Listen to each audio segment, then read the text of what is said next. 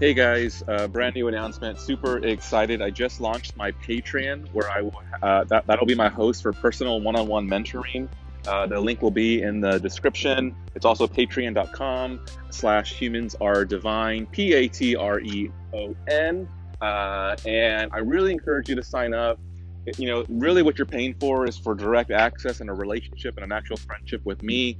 Listen, I don't claim to be enlightened, but I have definitely had many big, small, gradual, instant enlightenment, awakening experiences that totally have transformed me. Is that arrogant to say? Well, I don't think so. I mean, you go to a restaurant and you want a delicious meal and you want the chef to be confident that he has the goods, right? So, yes, I have had these experiences. I do have actual results in my own life, and on top of that, I've done the study, I've done the research, and I know that what I've experienced is something that comes down from Buddha himself, comes down from Jesus himself, and Buddhist monks and Christian mystics and etc. It's not just me that's been through this. It is, and that's great that for you to connect with me, because someone who's actually been through all of these things and gotten free from so much of our human dysfunction. But also, again, like I know that what I've practiced has come down from ancient sources, so it's not about me. You get both. You get me, but you also get someone who's knowledgeable about the real traditions, the Buddhist tradition, the Christian mystic tradition, Taoism, and things like that. So again, sign up. If you have any questions, if you want to talk to me, have a free conversation to see if you would even like me or want to work with me, go ahead and do that. But for the price of 2 coffees a week, you get direct access to me and so much more things. So many more things, free classes and stuff like that. So I encourage you, why wait? What are you waiting for? You can live an enlightened, awakened life now. And the choice is yours. Okay? Thank you.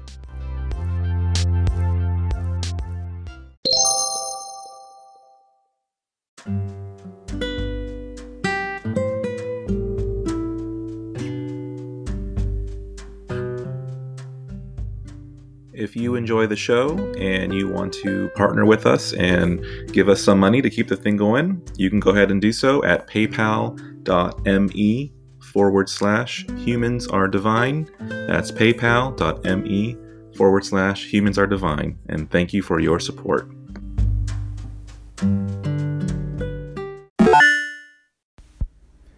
Hey everyone, I just want to make a correction. My guest, his name is Grace Lionhunter.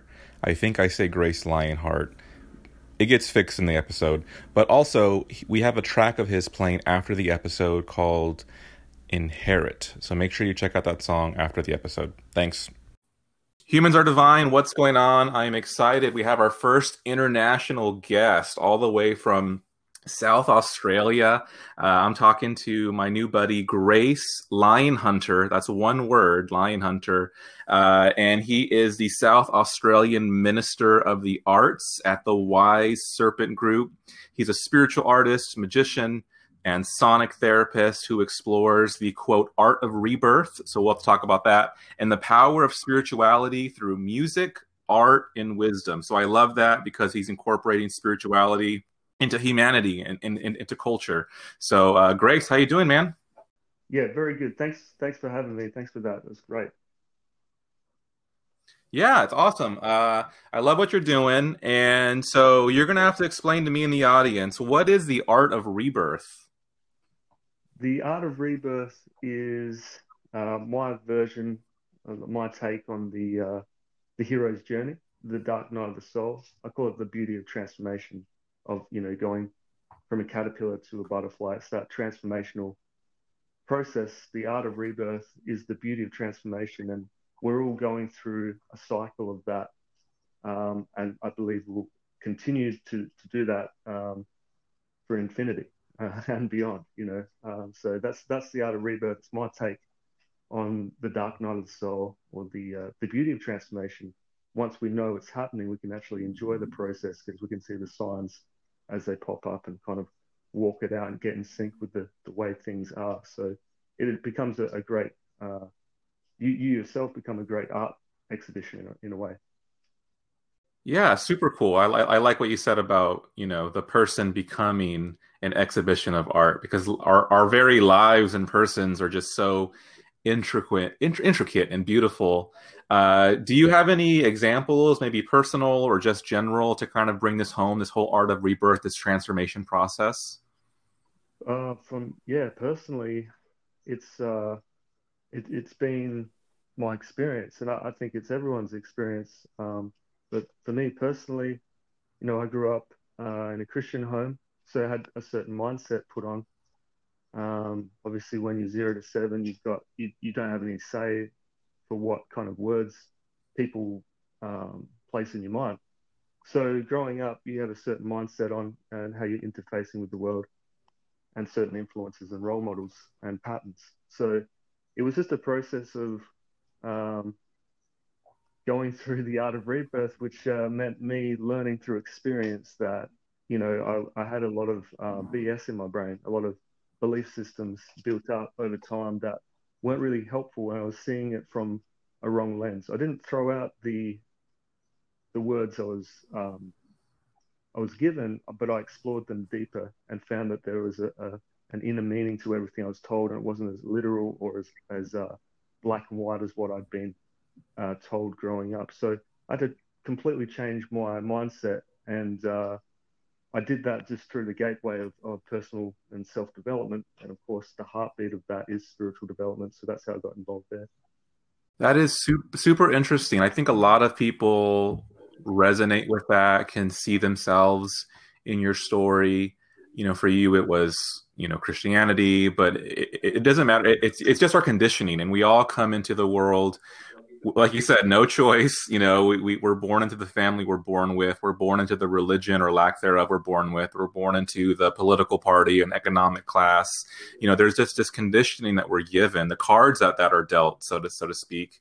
And we have to wrestle with that and work with that. And that is a cocoon, you can say.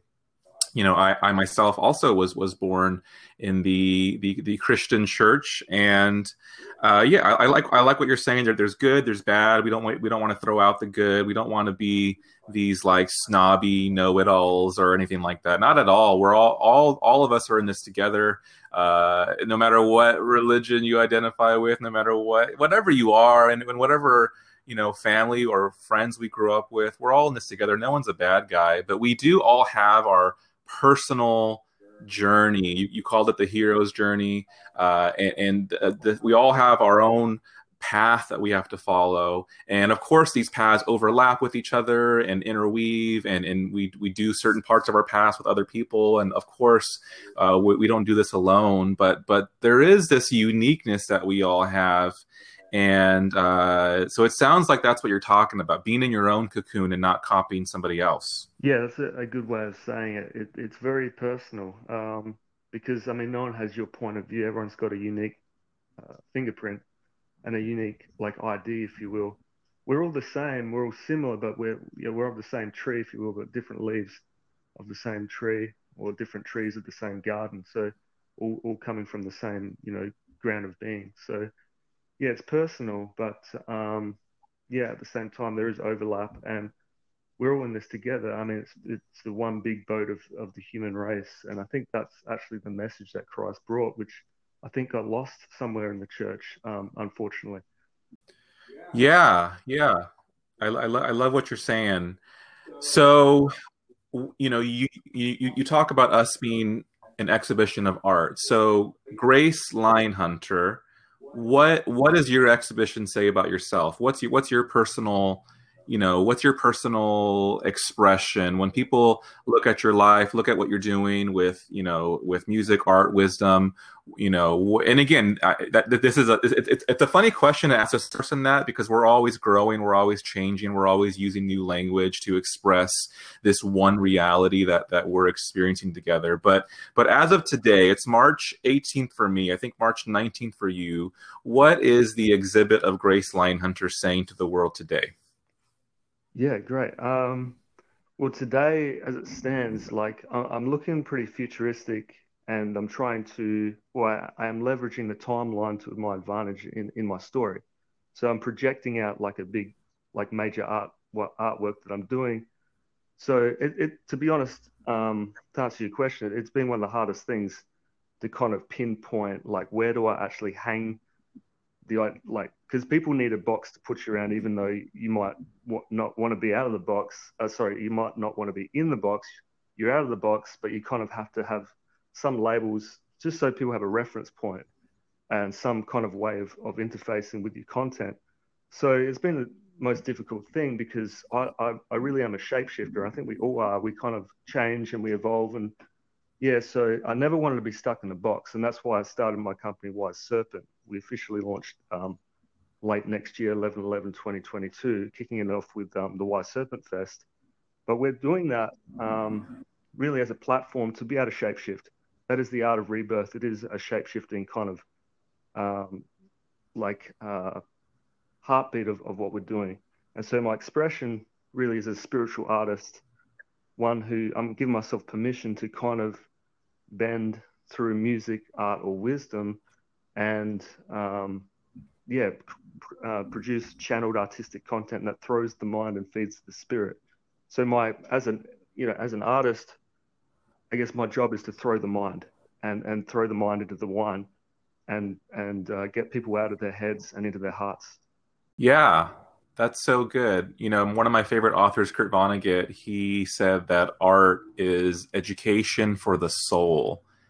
And in my opinion, he's talking about, our truest, deepest, most human yet beyond wonderful self. There's something in us that some call the soul that is this, Richard Rohr calls it an immortal diamond. It's just this beautiful reality, this beautiful presence, and things like art that get us out of our logical, basic way of seeing things, although those things are important for a practical level. But yeah, things like art, things like music, which I would consider art, are totally great ways of experiencing reality outside of, our usual way of seeing things. Because our usual way of seeing things is like, it kind of like gets stale. It's like this filter that gets stale, like an old coffee filter. It's like you got to get rid of the old coffee filter to get some fresh coffee. You know what I mean? 100%. Yeah. Yeah. So let's talk about this. So you break down what you're doing, your expression in the world, music, art, wisdom, which is pretty cool. We normally have usually like a meditation teacher or something like that. I think it's cool that we're branching out. Even my next guest is also a musician and artist. So I'm excited to go in this direction because, again, my passion is to really connect the dots for people that spirituality is not separate from regular life, and not just regular life, get up, go to work, go home, go to sleep or whatever, but like just the things that we enjoy, the culture that we enjoy. So I'm really curious. I did check out your band. I thought it was pretty cool. I checked out the album with the pyramid. Sorry if I forgot the name. And by the way, if you want, we'll make sure that we get one of your songs on the end of the podcast here. But I did enjoy what I was hearing. I heard some like Radiohead influence. I heard I'm not good at like pinpointing these kind of things. I love music, but I always get stuck with like who sounds like who. But you want to talk about your music? Yeah, sure. I mean, I love music and been playing in bands since I was 12 years old. And yeah, I just always had a guitar lying around the place when I was younger. So, I mean, these days I'm not so focused on it, but I'm still songwriting. I find it's just part of who I am. So when I'm playing guitar, that there'll be something that my fingers are doing, that my ears like, and if that happens, and if it feels right, I'll press record on my phone. So I've got a lot of song seeds and like phone demos, and I want to put them together and use them in my content as well. And yeah, it's basically just pre-production at this stage that I'm working on. But yeah, that album you're referring to was a project I was in with my brother. He was playing the drums, and we played in bands again since it was like a family band when I was a kid growing up, and we did go through the art of rebirth with that as well, changing the names, rebranding quite a few different times. But yeah, that was Electric Jesus, and that was the album called Desert Mouth. So we had a US producer come to Australia, and we dumped a bit of money into it. But yeah, I mean, it is what it is. Looking back, I don't really particularly like where that ended up, that like sonically and everything, but it's part of growing and developing. But you're right, Radiohead, one of my biggest influences for sure. along with Kurt Cobain, Nirvana, Muse, Matt Bellamy. Yeah. One of my favorite new artists is Serpent with Feet and Moses. Two really cool artists that are, well, I think they're getting bigger and bigger now, to be honest. But yeah, just always on the lookout for like, well, actually, I'm not on the, to be honest, I'm not on the lookout for anything new projects. But when they're good, they kind of stand out and they have a way of finding you. So excited for that and excited for Wise Serpent Records. I'll be giving away like basically all our music for free at wiseserpentrecords.com. And I've got like a golden key pass that I'm developing, which because I'm doing so much and music art wisdom so broad, kind of like packaging everything together in one golden key pass where you get to access like festivals and music art wisdom content for free essentially. And you can go deeper if you want to after that. But yeah, music, big part of my life. And we will be recording, like me and my band, The Dark Cloud of His Presence, we'll be recording a new album, our first album. And we'll be doing that, working on that next year. So yeah, it should be good. We might actually look to have the pre-order ready to go at the same time we launch Wise Serpent at 11/11/2022 at Wise Serpent Fest. So yeah, we're good. Yeah, that'll be great. And I do want to talk about this Wise Serpent Fest. I know we've got, a little over a year, maybe like a year and a half till that happens, but I think it sounds cool. Music and Dark Arts Festival hosted at the Island of the Dead. It looks like you got this new music project that'll be there. What's the vision for Wise Serpent Fest? Get us excited. Yeah, cool. I mean, it's all unfolding before my eyes, really. And yesterday I decided to go fully in and invest in going fully virtual.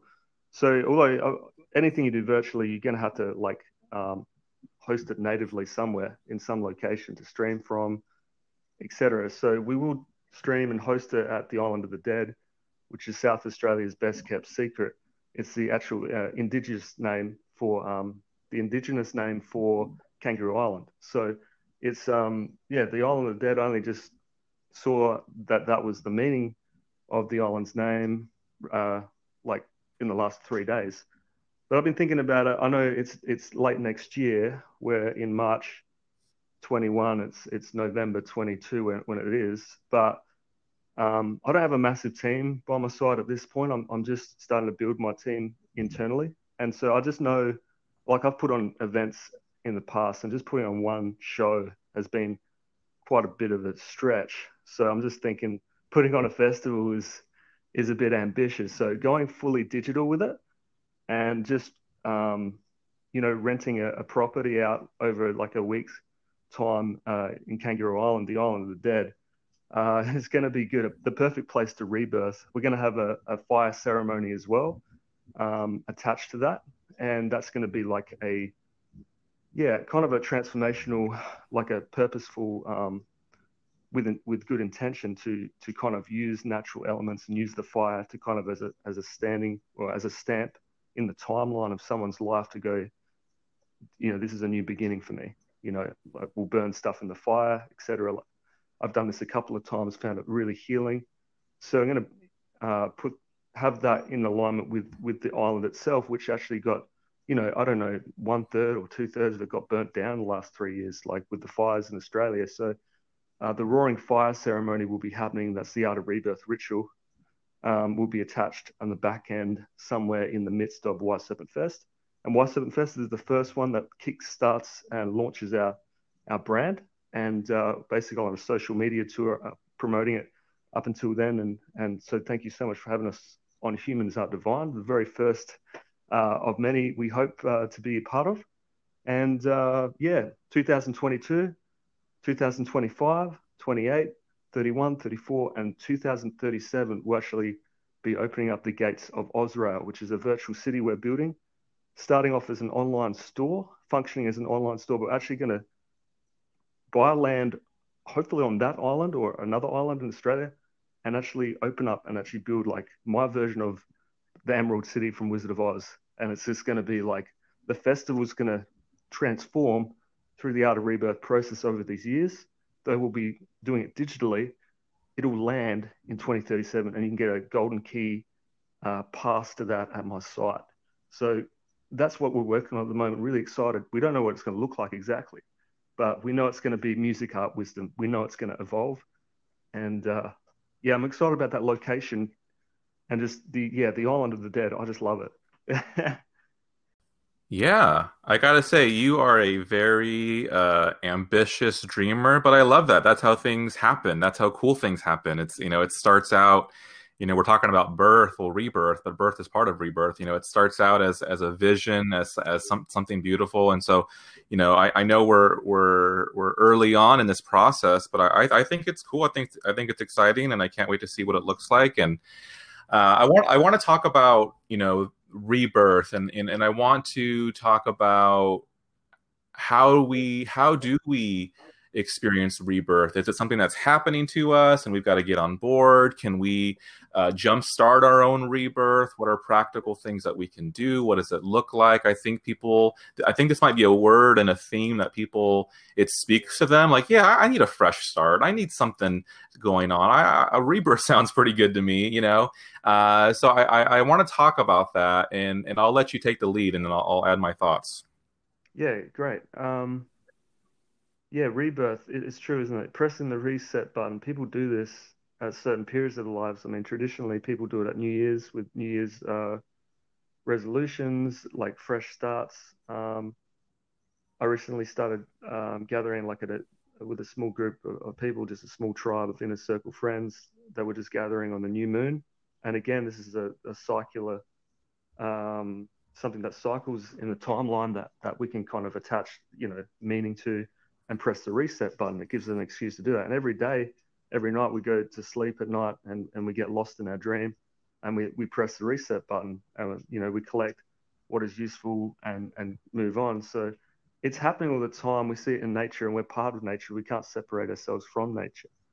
And just like the great artist, life is painting, and the canvas is always being, like paint. You can keep on painting over the top and keep on changing it. It's an ever-changing thing, and yet it's the same thing.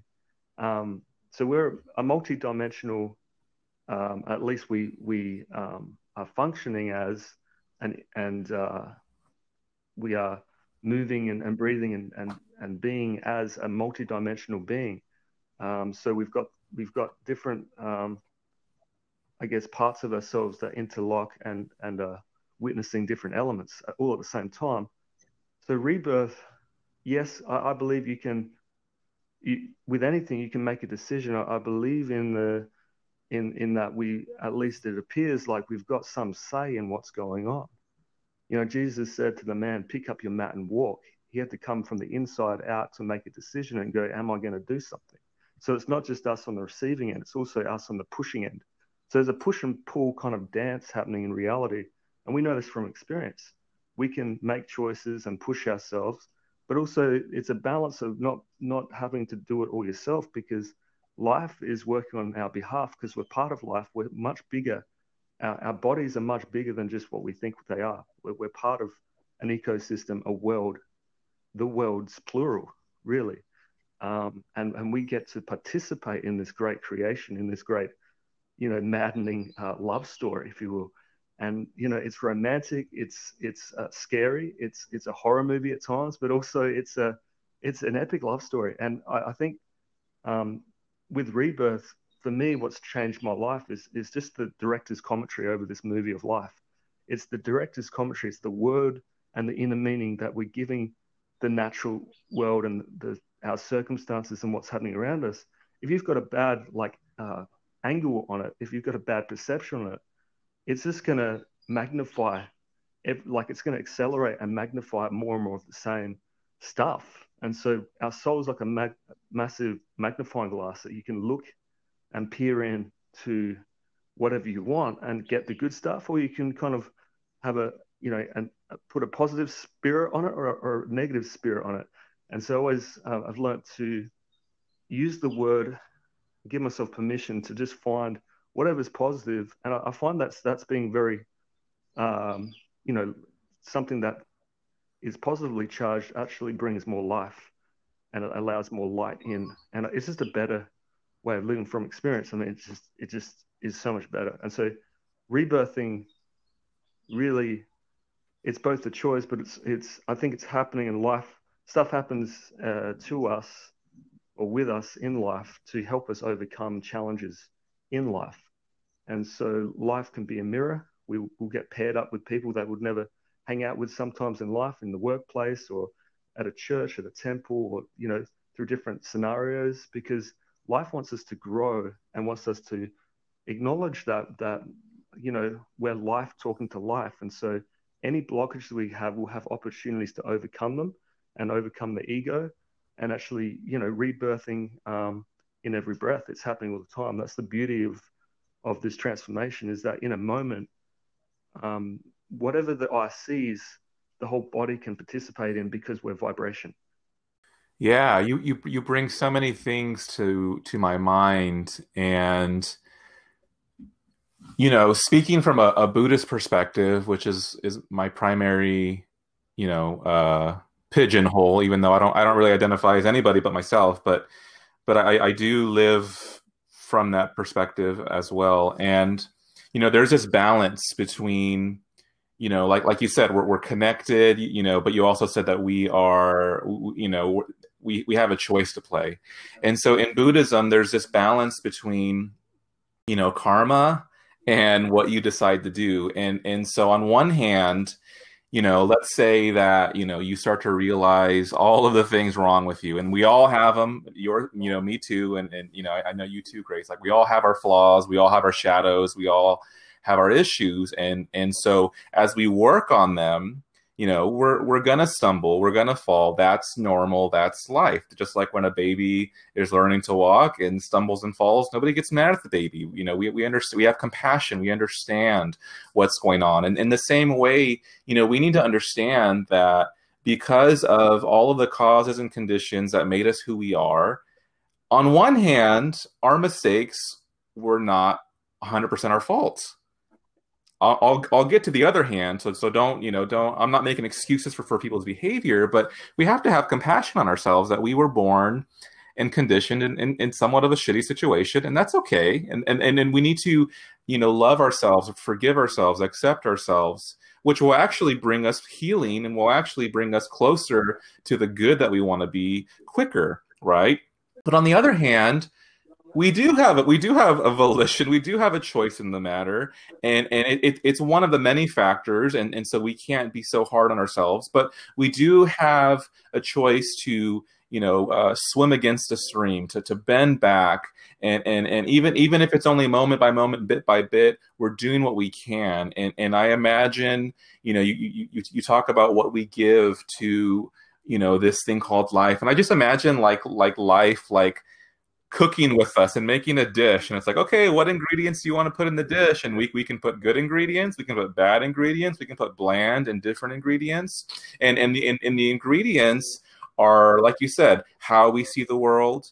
It's also how we interact with the world through what we say and what we do, and so we're contributing not only to our own lives and what our own life will look like, either one of peace and joy and fulfillment, or one of suffering, but we're also we're in one big pool. And so if I piss in the pool, it's going to affect everybody else. If you piss in the pool, you're going to affect me. We're connected, And so it just, what you're talking about just makes me think about, our journeys that are intertwined and how we contribute to that, but also how they contributed to us. And yeah, it's a very interesting topic.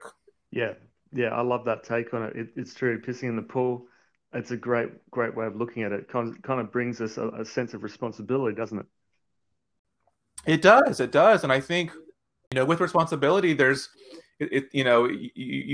nuance there. And so on one hand, yeah, we should handle our shit and realize oh, wow, everything I do matters. Maybe I shouldn't, yell at people in traffic. Maybe they're having a bad day and I'm making it worse. And maybe, we all know about the kick the dog syndrome, right? It's like the boss at work, takes out his anger on the employee, and the employee takes it out on their partner, and their partner takes it on their kid, and then the kid goes and kicks the dog. That's what this interconnectedness is all about. But on the reverse end, I feel like I'm focused on the negative. What's the positive?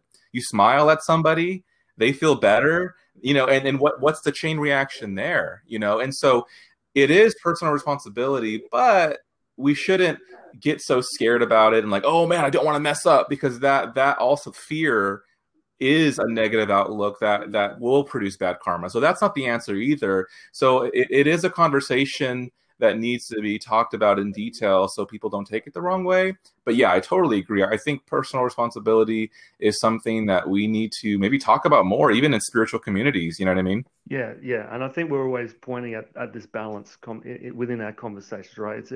It's the middle way. It's in context and it's in the moment that you're led into. You kind of know from your heart space what the right call is in the moment, what the right thing to say, or your intention to say it in a certain way, or how you act. And if you're really honest with yourself, if you reacted in a way that was negatively charged, and therefore that domino effect can happen. But there's grace in that. It's good not to, like, what we're talking about is a balance between, having grace for yourself to just walk it out. Like you mentioned, the baby, like growing up. I mean, you don't get angry at a baby for like being a baby. I mean, it's just we got to grow up, and we are where we are. And a 1-year-old is mature for a 1-year-old. That wherever we're at, we might as well enjoy it. And it's good to keep that childlike kind of youthfulness growing up. I mean, that child mind is so important to keep connected to. But taking up responsibility, there's a lot of freedom in that. I remember someone said to me, with great freedom comes great responsibility, and that did put a bit of a burden on me. But it wasn't her intention. But I felt like my inner guide say to me, with great responsibility comes great freedom, and kind of span it around. And I was like, oh, okay. And it's true. Whenever I feel like having a pity party, it's okay. I mean, have a pity party, but it doesn't actually help. And I feel much stronger when I stand up and kind of walk it out and take things head on if there's challenges or what have you. But it is that balance we're talking about, that there is space and there's grace and there's love, and there's nothing really to do that you have to do, but there's lots of stuff that you get to do. And I think that's the distinction. You're free to, you're free not to. And this freedom can really give us a sense of inspiration. But if we feel like we're locked in a job, or we're locked in a mindset, we need to just, make sure we're looking after that other side of ourselves, which is about rest and about community, about connection, about loving ourselves. Because sometimes we love our people around us, and we might even say we love God, and we really do. We've got a pure heart towards the divine and religion, or what have you, or just we love life, we love people around us. But we need to think about, we don't like talking about being selfish, but you're part of life. Like, we're part of life, and how can we love our neighbor as ourselves if we don't love ourselves? So you being part of life, and Jesus said, I'm the way, the truth, the life, and we are too. He wasn't someone that was, coming as an anomaly. He was coming to reveal who we all were. And that's what I believe has kind of gone missing in some of the mainstream Christianity, which is fine. I mean, it's like, I'm not being judgmental. I'm supportive of every movement that has good intention, right? But yeah, I just, I'm really, really fascinated with that balance and walking it out. We've got a left foot and a right foot for a reason. I believe we've got this kind of mirror thing going on within our own temple, and we've got a left hemisphere, the right hemisphere, the left cherubim, and the right cherubim, if you will, in the heavens there. And the throne room of our mind is a powerful thing, and it's an amazing experience that we're having. And I'm just going on a massive rant about it. So I don't know if we make any sense of that. No, rants are good. I love whether it's a podcast or a talk or whatever. It's like, somebody should always get something, and everyone needs to hear something different. So I think the rants are great, but yeah, they should be cohesive, and I think this one is. And it makes me think, because we're talking about this whole idea of balance, what Buddha called the middle way, and like I'm having a revelation myself right now, and I'm trying to put it into words, but it's so fresh. It's kind of like a hot potato. I'm like, but what I think about is like, I'll use my example. So, when I first learned about what Buddhism calls, interdependent co-arising, or really just, what Thich Nhat Hanh calls interbeing, which is just the fact that we're all connected, right? So different traditions explain it differently, right? So Christianity talks about the body of Christ and how we're all of humanity is one body, and that's the metaphor that St. Paul uses. And Buddhism talks about, this idea of again, I think Thich Nhat Hanh is brilliant in the fact that he calls it interbeing.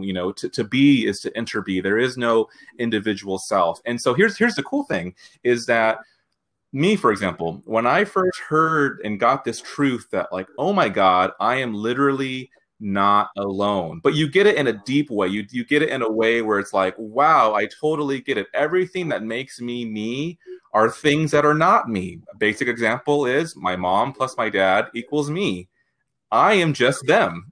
And so when you really grasp this idea that I am not alone, you feel this like weight come off your shoulders, and so suddenly you do like you said, it's not a have to, it's a get to. Now that you're more relaxed, there's, like you said, there's rest, there's grace, there's this rebirth.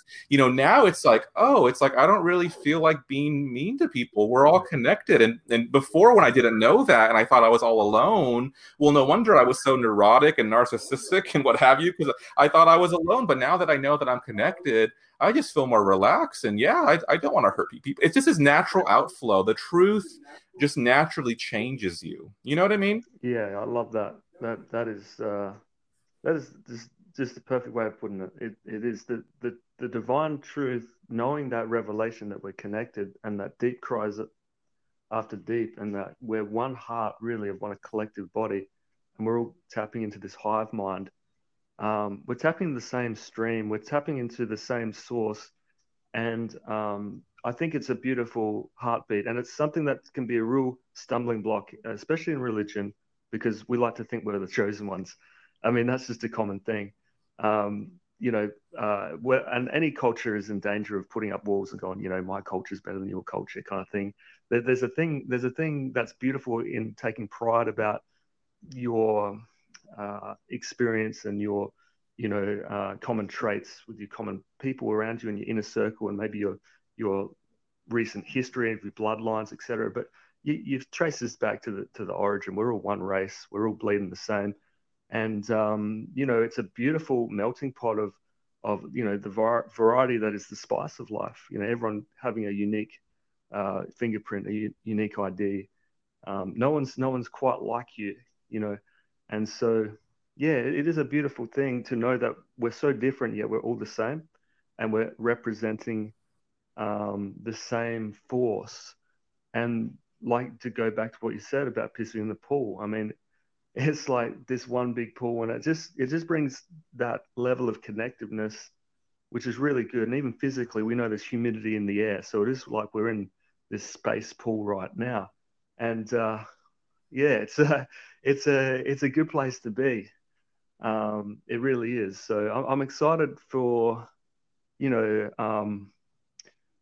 after getting, I guess, past that whole like wall of individuality, but not forsaking it altogether, because like we said, it's a balance.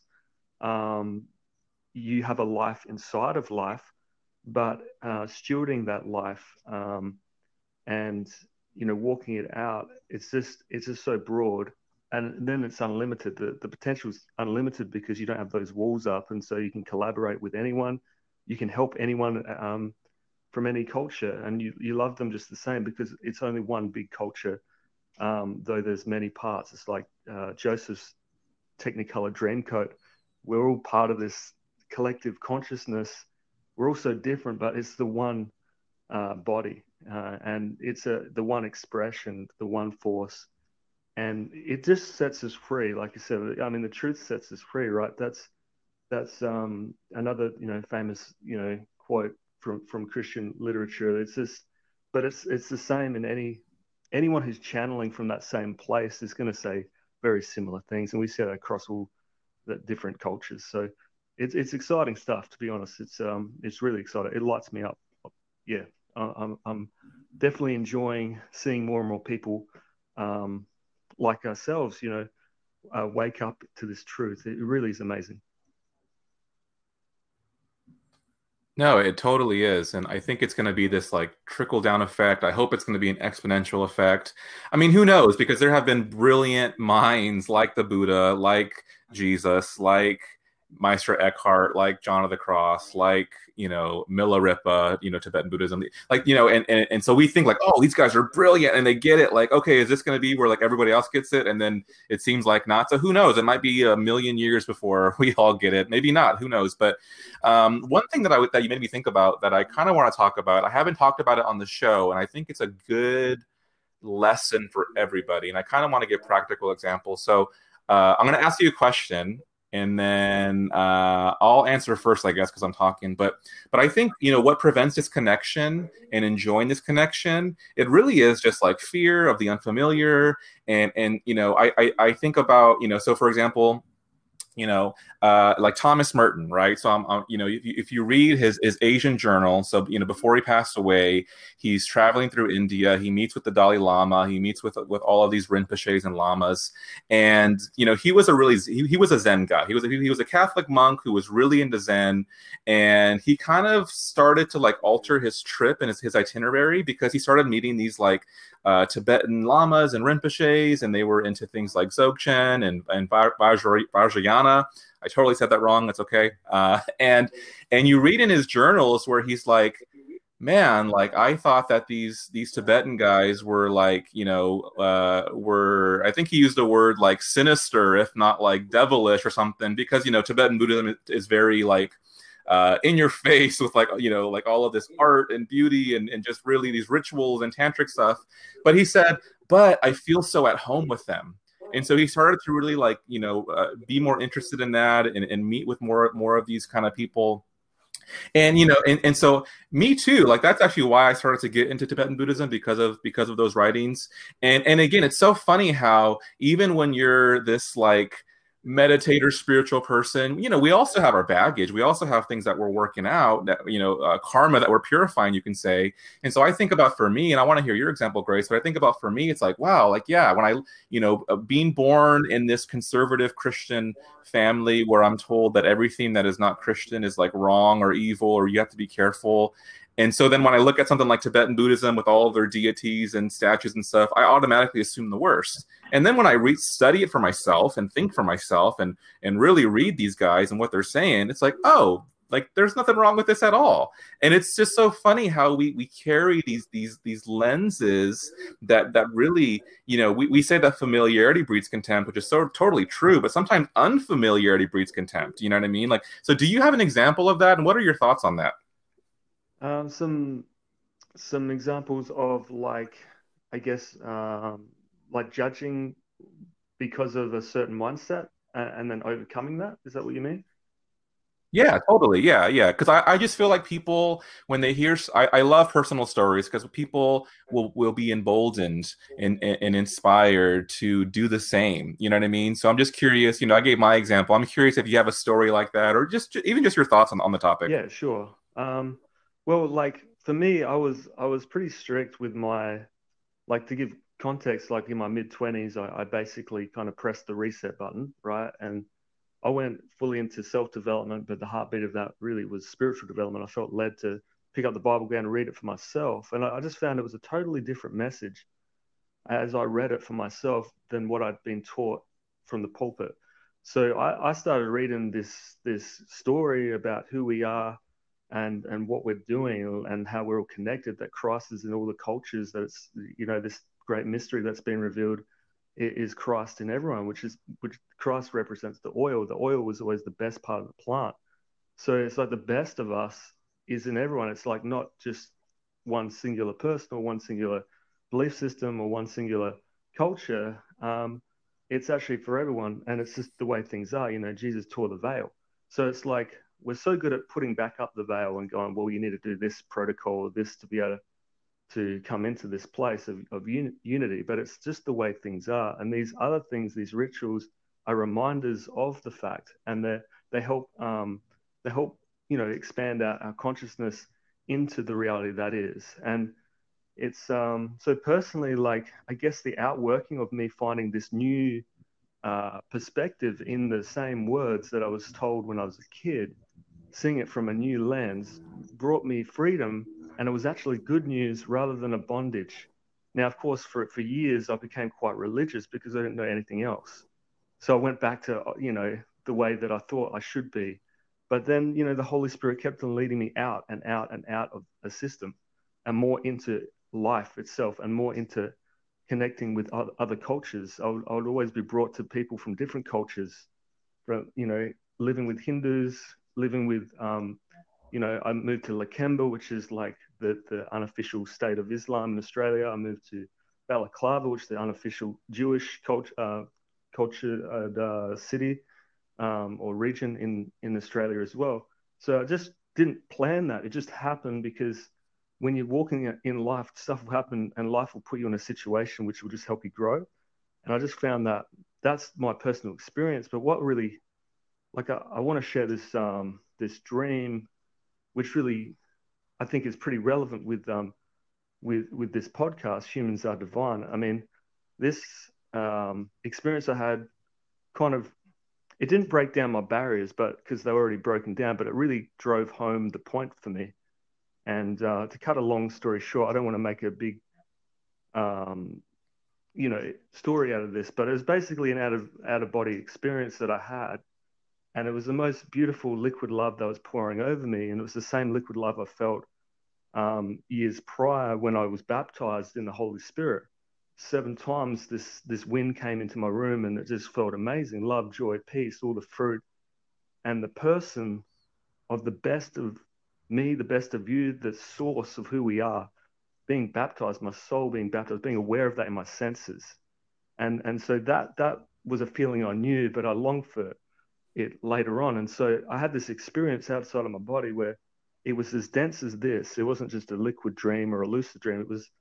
It was more dense, more dense than this earth kind of environment. So it was very, very dense.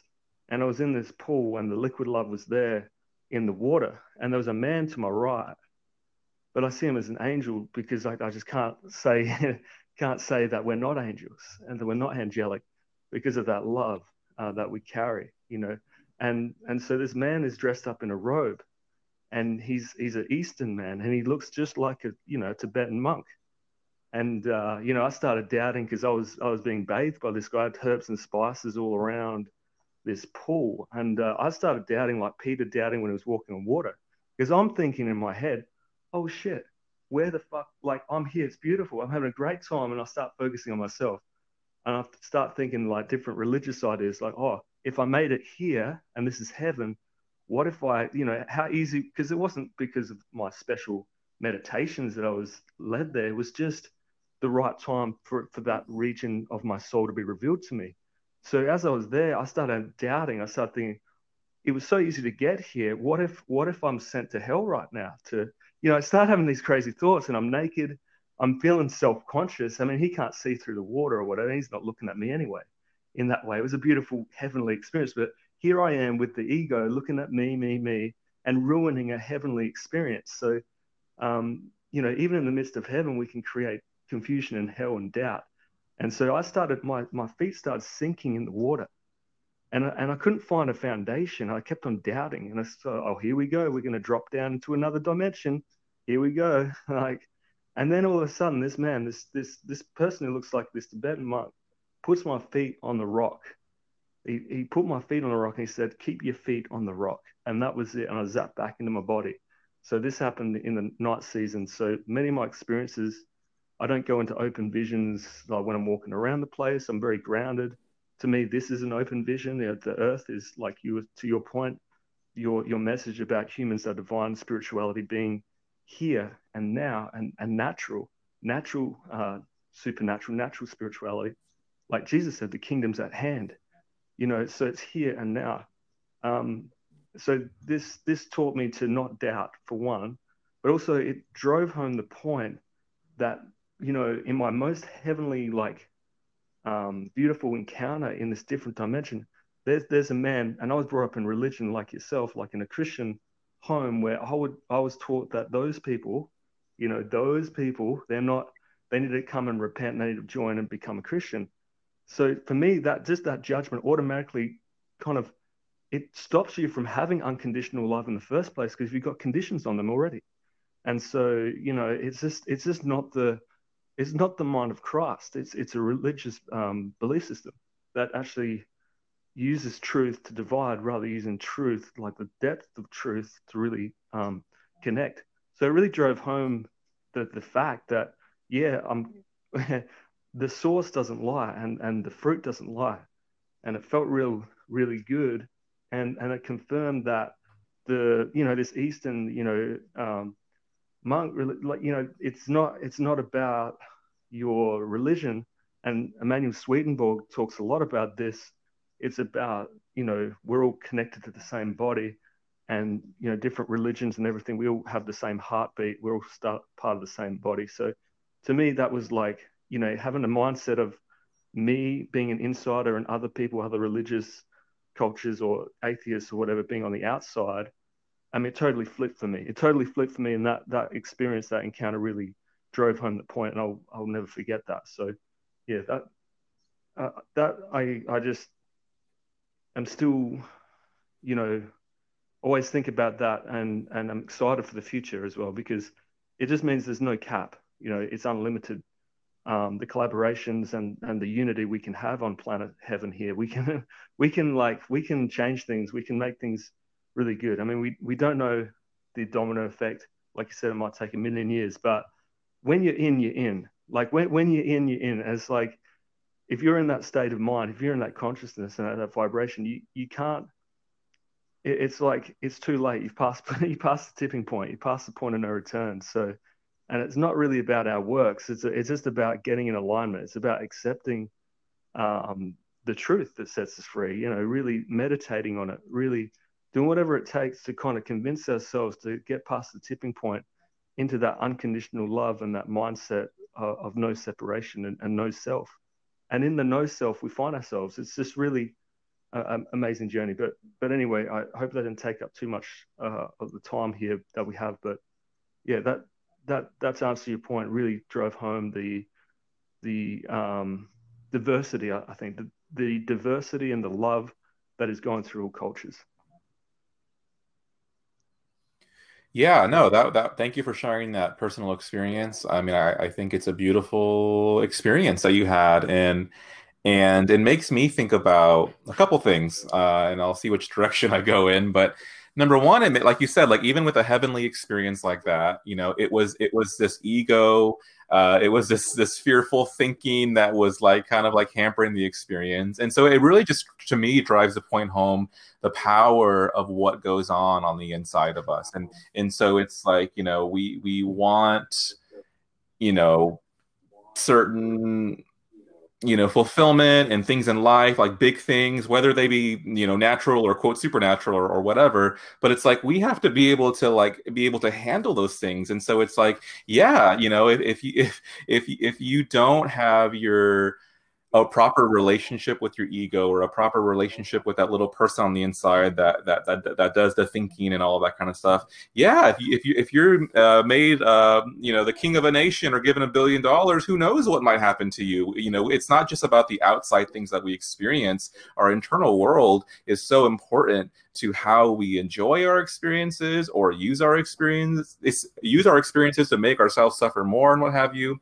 But I also thought about, so we can go in that direction. I'll let you pick. But I also was thinking about how, I know we're talking a lot about Christianity and a different kind of Christianity, not the one that most people think about, but this Christianity that says that we are all one, because we do all exist in the Christ reality, in the universal Christ, in the cosmic Christ. All things consist in Him. That's literally a scripture from the Bible. In Him, all things consist. And so I think about with Jesus, at his time, the church was like, the Jewish people, and they were just so entitled, and they were just so, exclusionary, that it was just so offensive when he would like hang out with, an outsider that wasn't a Jewish person, and he would bless them and connect with them. And actually they were the ones that were able to connect with him more. It was the outsiders who were able to enjoy what Jesus had to bring to the table more than the insiders.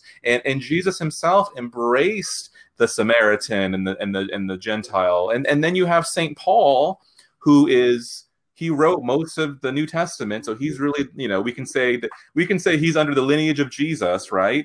And we have him, and he deals with the same thing. The Jewish Christians, who were the first Christians, were still exclusionary. They were still looking down on people. You brought up Peter. Peter had trouble. I'll just say it. He was a racist. The Holy Spirit literally told Peter, go to this non-Jewish house and preach the message to them, and he had trouble doing that, which is so crazy to think about. But anyway, and so St. Paul, again, he's like, no, I'm going to anybody and everybody. I'm going to the Gentiles, the outsiders. And so we see in Jesus, we see in Paul, we see this embrace of diversity. We see Paul going to a literal temple where they literally worshiped quote, the unknown God. It wasn't just something he said or did. There was a literal religion to the unknown God.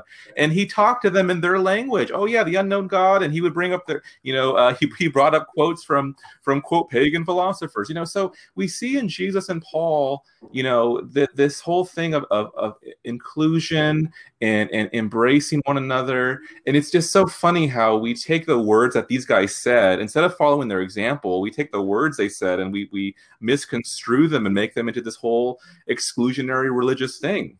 100%. Yeah. And I'm certainly guilty of that. And with good intentions as well, which is the hardest thing, right? Because these people that spread this message, it is kind of a good news, there's salvation, but then there's this big fear factor connected to it all. And it can be unbalanced, and you don't see the same fruit perhaps in the mainstream churches you see in someone like Jesus and Paul, in that inclusiveness.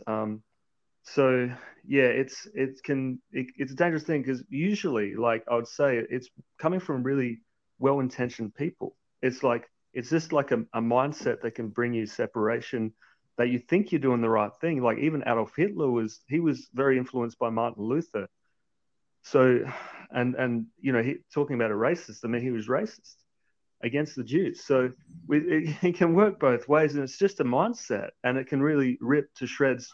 Using the same message, you can use the same words and twist them around and not make new wine, but make this old mucky, the baptism waters got pretty dirty, and we had the Dark Ages and stuff like this. So it's there's a lot of bad stuff that can happen in religion, because man's ego can just twist things and use the same words for to self-promote and kind of say we're in and you're out kind of thing. And that was never the message. We don't see the fruit of that at all. Forgive them, they don't know what they're doing, to people literally nailing you to planks of wood. Forgive them, it's all good. Don't even consider what they're doing wrong. It's no conditions attached to this love. It's completely selfless. And so it's the examples are there. And the first thing you said about the inner self, the voice inside of our heads, how that can affect us, and how it doesn't matter what's happening around us, doesn't matter how good our happenings are. Joy isn't depending on the happenings around us. It's not happiness, although happiness is found in joy. Joy is transcendent of circumstance, good or bad. You can kind of find that sweet spot of, even if you've got a broken leg or something, you find a way to make pain your friend. You'll find a way to find peace in a place where there's a storm raging. You'll find peace, right?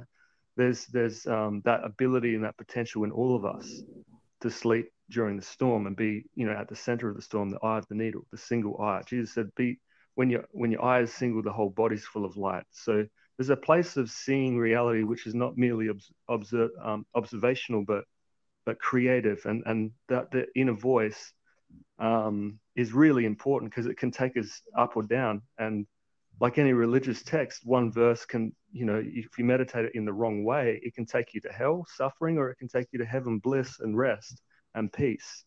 So it's important the way we see things, our perception, and our director's commentary, our narrative, our word, our inner dialogue, and our relationship with the things and the people around us.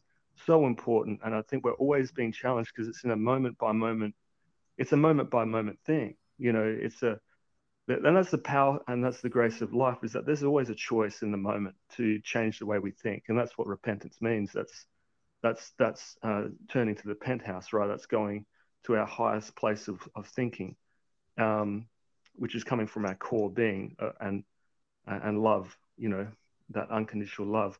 And just aligning our mind with that space practically in the moment is a real key to stay in that flow of forgiving. You know, forgiveness is giving before, it's giving grace and the gift of mercy before.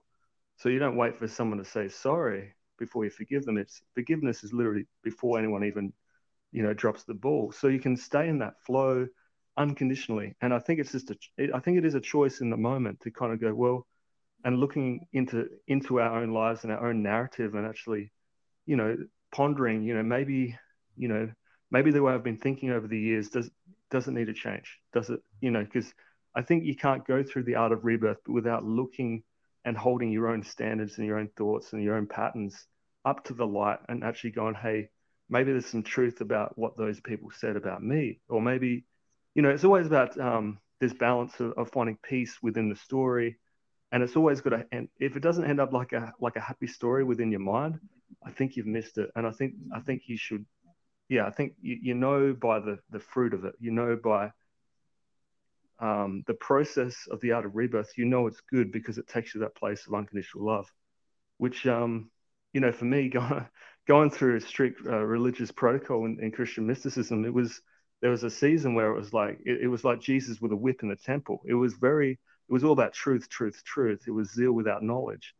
And so when the knowledge of the glory of our connectiveness starts unfolding, and it says of Jesus that he grew in wisdom and love and stature. So he grew up, you know, and he had to deal with his human flesh, if you will, that ego just as much as us. So you see him trading in the whip to be whipped himself later on when he matured in love.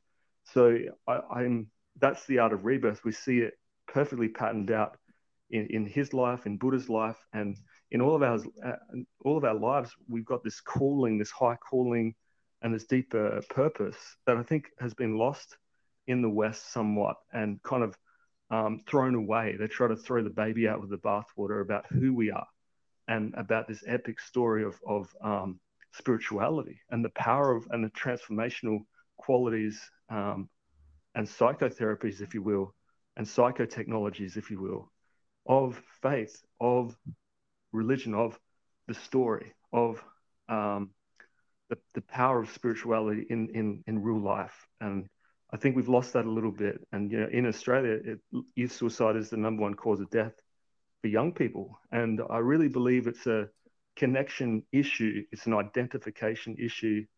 And I lost someone very young to suicide. And it's just hard when you don't know who you are and you don't know where you connect, and you've been kind of, you know, pretty much destroyed from the outside in, and you don't have that inner story of light. If you don't have that light and that hope, that flicker of hope, it's very hard. And, you know, I obviously am very, I emphasize I have a lot of empathy for families and for people going through hard times. You know, I too went through a time where I said, I hate my life. You know, there's a lot of challenges in life, and we had to be brought to the end of ourselves, but there is light at the end of the tunnel. I got to encourage people that are not sure if they're seeking out there or whatever.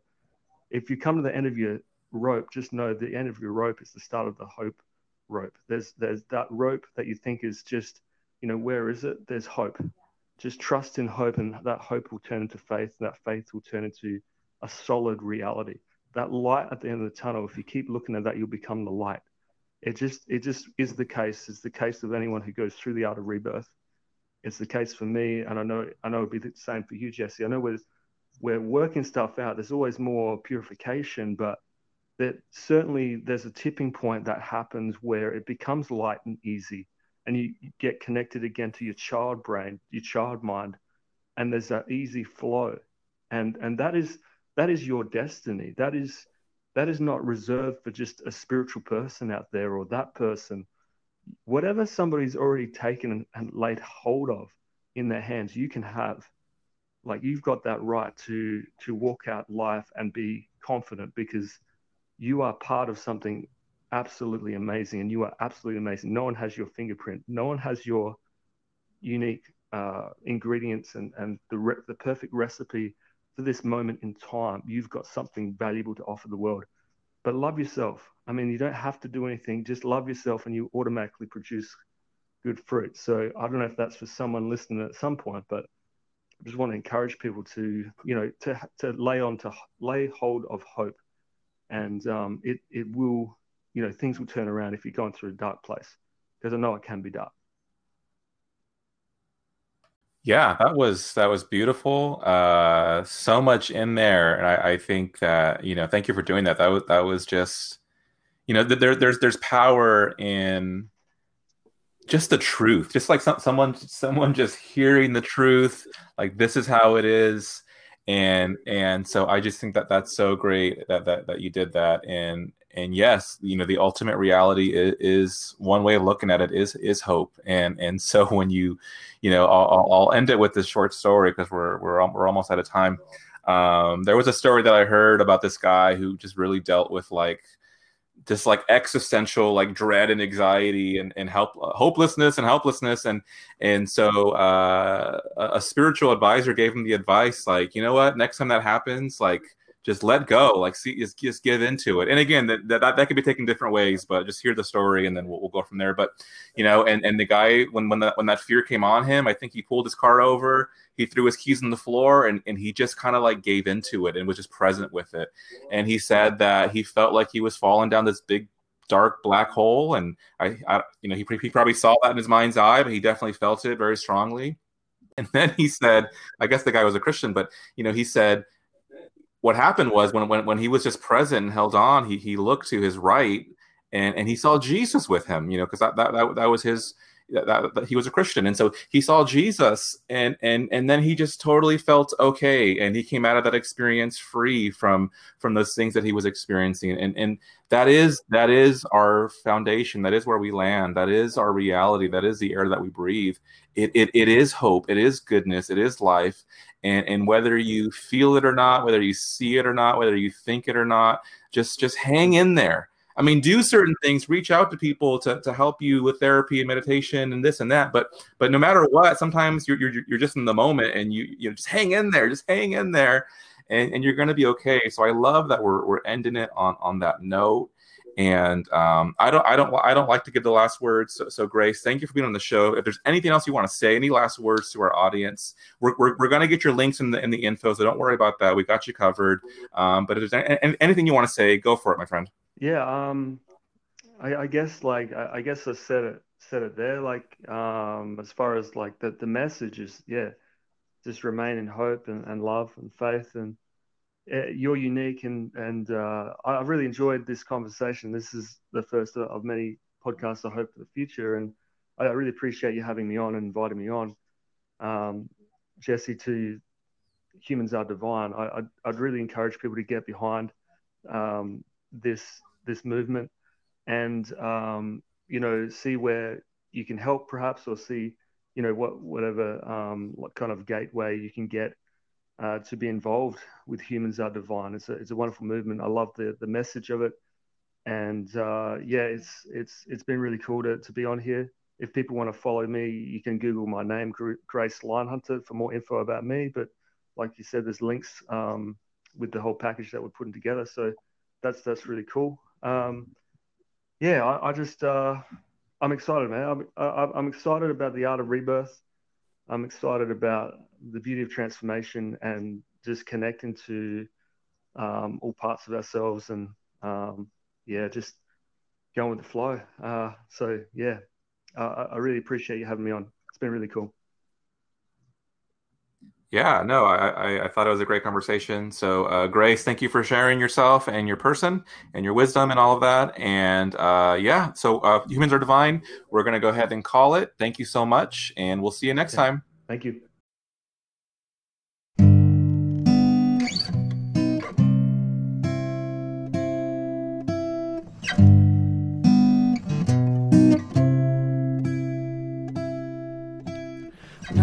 sure what's going on,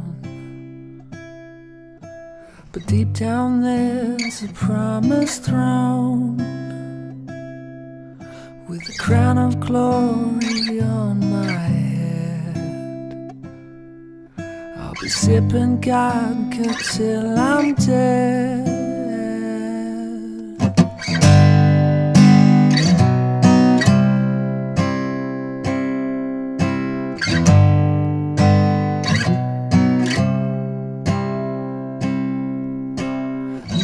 Sure what's right or wrong.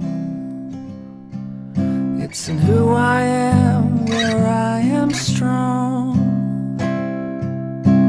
Surely you have opened doors and led me through for righteous cause. Why would you sleep when you were alive in my dreams? Why would you abandon your own sheep tonight?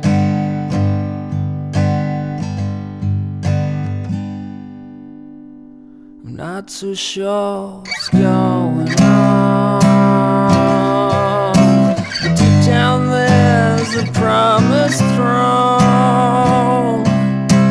Surely you have opened gates. Let me through for heaven's sakes. Why would you sleep when you were alive in my dreams? Why would you abandon your own sheep tonight? Why would you promise me this? Why would you say that I'm rich if you didn't fully believe your words?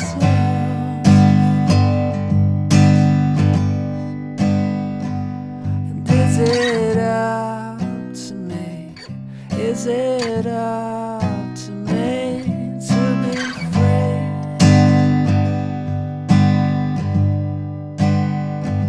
Was it poverty, your poverty that brought me?